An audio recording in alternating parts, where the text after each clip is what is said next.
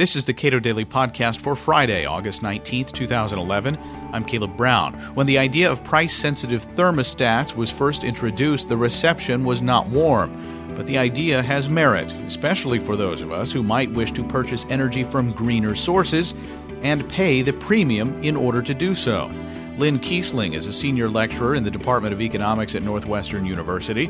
We spoke at Cato University in Annapolis, Maryland in July. Going forward, technologically, why is it inappropriate to think of electricity like a widget, like a homogeneous product? Historically, the regulated utility has treated, and the regulators have defined, the product in electricity markets as a product and not really a service. But it's the service is the delivery of this commodity, electricity, into the customer premises.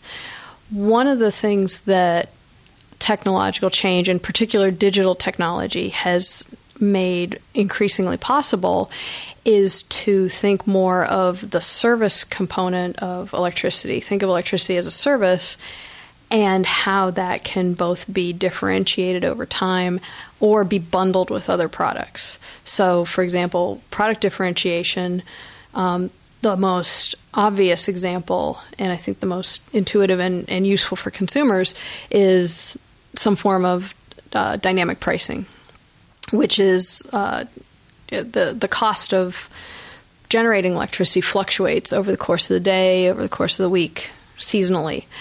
And those fluctuations in the wholesale price of electricity, that really affects the cost to the distribution company of distributing the electricity to you. And if you're paying a fixed price, as we pay under a regulated price, you're paying some averaged fixed price all the time. And that means there will be some hours when the price you're paying is lower than the cost to serve you.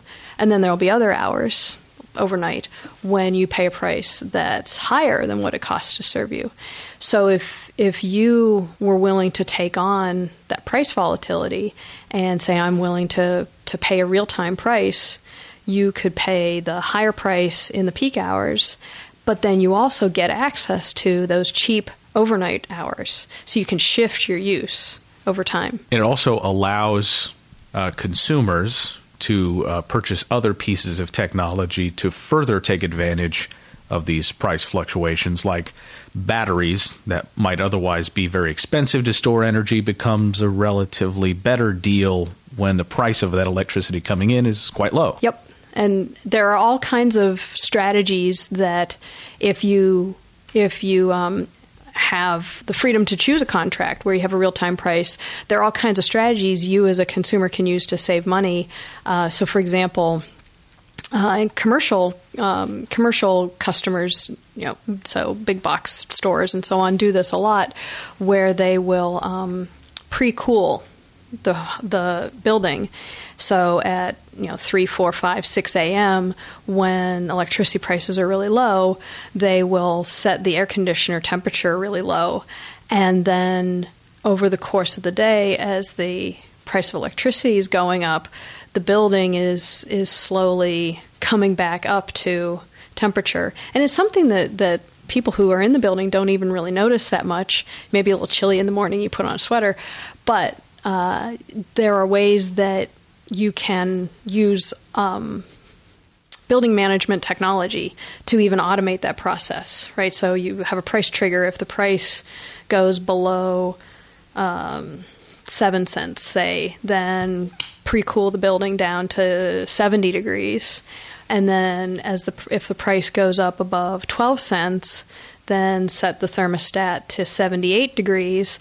But because of the thermal mass, it takes a long time for the building to get back up there.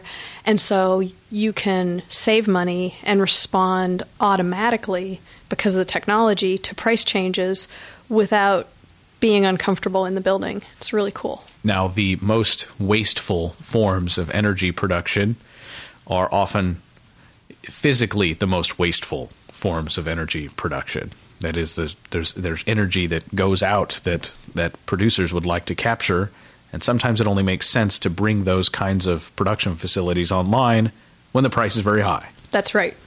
And it would be nice for us consumers to be able to say, I like this form of energy a lot better than I like this one. How is that possible to say, to, as you put it, change the fuel mix by specifying the kinds of energy we want to purchase?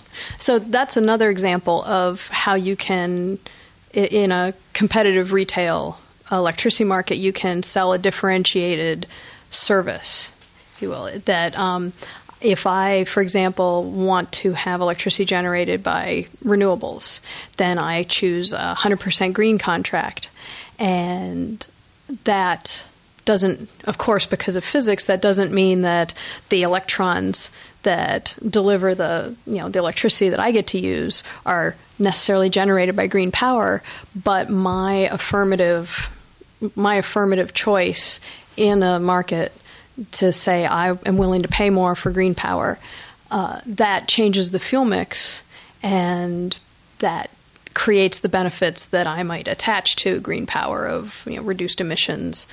When this idea of these digital thermostats that you can set your tolerances, your desires regarding price and things like that, when they were first introduced, there was a lot of pushback because they were introduced in such a way that made it sound as if these will be men in black outfits will come and install these in your home, and they will threaten you, and then they'll leave, and then you'll be forced to accept a brownout, that you'll be forced to accept electricity just going out at certain times. Not that in California is necessarily any different, but it was argued that this is going to be compelled. Yeah, and I think that's part of the struggle as the industry adapts to technological change and the regulators adapt to technological change. This struggle is emblematic of some of the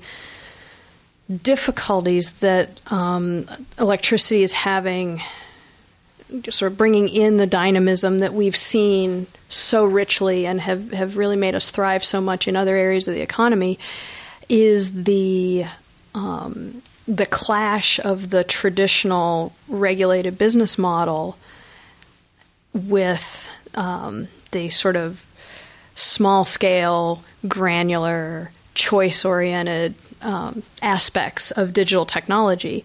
And so, for example, in electricity, there was a piece of congressional legislation in 2005 that stipulated that the meter, right, the electric meter that the utility uses to determine how much you've consumed, that function, the metering function, is a wires function. And so even in a state like Texas, where you have a thriving competitive retail market, that the actual meter, who's going to own the meter and what function is that going to have, is going to be with the wires company, which is still a regulated natural monopoly. That decision actually put into play a lot of consequences, one of which is that utilities are the regulated utilities are the ones that are investing in the digital meters, and they are doing so as the old analog dial meters depreciate and they're being replaced by digital meters. And the regulators in most states have agreed to allowing the utilities a surcharge to pay for those meters. It's not clear to those of us who are outside observers to that process whether or not the charges that they allowed really make economic sense. So, for example, in Illinois, I think the charge is around $2.50 per customer per meter in perpetuity. So I think over the life, if you're a long-lived consumer in the ComEd service territory, you're going to pay a heck of a lot more than it costs ComEd to buy that meter. And I think that's one of the reasons why these smart grid and the smart meter part of smart grid have had a lot of pushback, is the imposition of that surcharge and the we're going to be installing a digital meter, even if you don't necessarily think you're going to use the services. And you know that the digital meter enables the utility to get more specific information about you. And if you don't necessarily trust how the utility is going to use that information, and whether or not it may use that information to raise prices in some ways that are not transparent to you or the regulator, that's a problem. But the thing that's even more important in your comment is this question of control, because one of the things that is tradition, follows from the traditional business model is this idea of having that meter that then enables the utility to control, your clothes dryer or your thermostat or your air conditioner. It's called direct load control. The direct load control in the air conditioner is a very, very visible program, and it doesn't always work. Last week with the heat wave, here in July in Baltimore, the direct load control program actually failed on a day when temperatures went up to 108 degrees. They didn't follow up on the customers to send back out the signal to restart the air conditioners.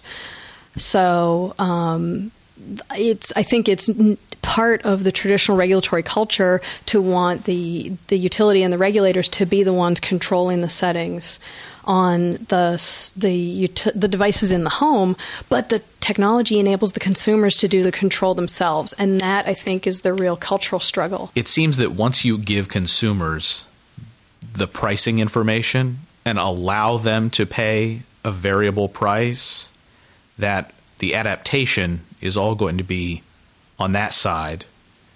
I don't see what regulators would have necessarily an interest in denying consumers access to that information, whether that information is coming through wires or a little cellular phone chip that's in your meter. However, it doesn't seem that regulators should have an interest in preventing that type of price discrimination or product differentiation, depending on how you look at it. And I think that's right. And those of us who study electricity regulation from an economics perspective, the economics of the electricity industry, that has certainly been my take on it, that here's a dramatic set of technological innovations, all of these digital technologies. On the consumer-facing part of it, there's plenty of really great things that can, automate distribution functions in the substations and transformers that will make the delivery of electricity, the distribution of electricity, more efficient and more reliable, and ultimately at lower cost. But there's this really deeply embedded aspect that I think we economists who think about this kind of undervalue, and that is the deeply embedded sort of culture and norm in regulation about the uniformity. That there's a pretty deep fairness norm that everyone's got to get the same level of service, the same quality of service, the same reliability. And by my choosing, through having this better information and having digital technologies to control and manage my own use, I'm choosing to get a different level of reliability or a different service. That really just butts right up against a century's worth of regulatory practice. Regulators can't regulate quality. I mean, it's just baked into the cake that that's just not possible for them to do. They can regulate technical aspects of things. Yes. And so, for example, in electricity, there are very technical definitions about the reliability of service. And utilities are held to those performance metrics and evaluated on them.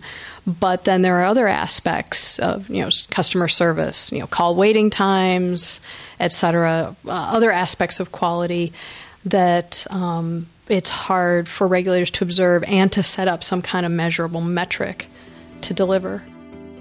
Lynn Kiesling is a senior lecturer in the Department of Economics at Northwestern University. We spoke at Cato University in Annapolis, Maryland in July. You can learn more about Cato University at our website, cato.org.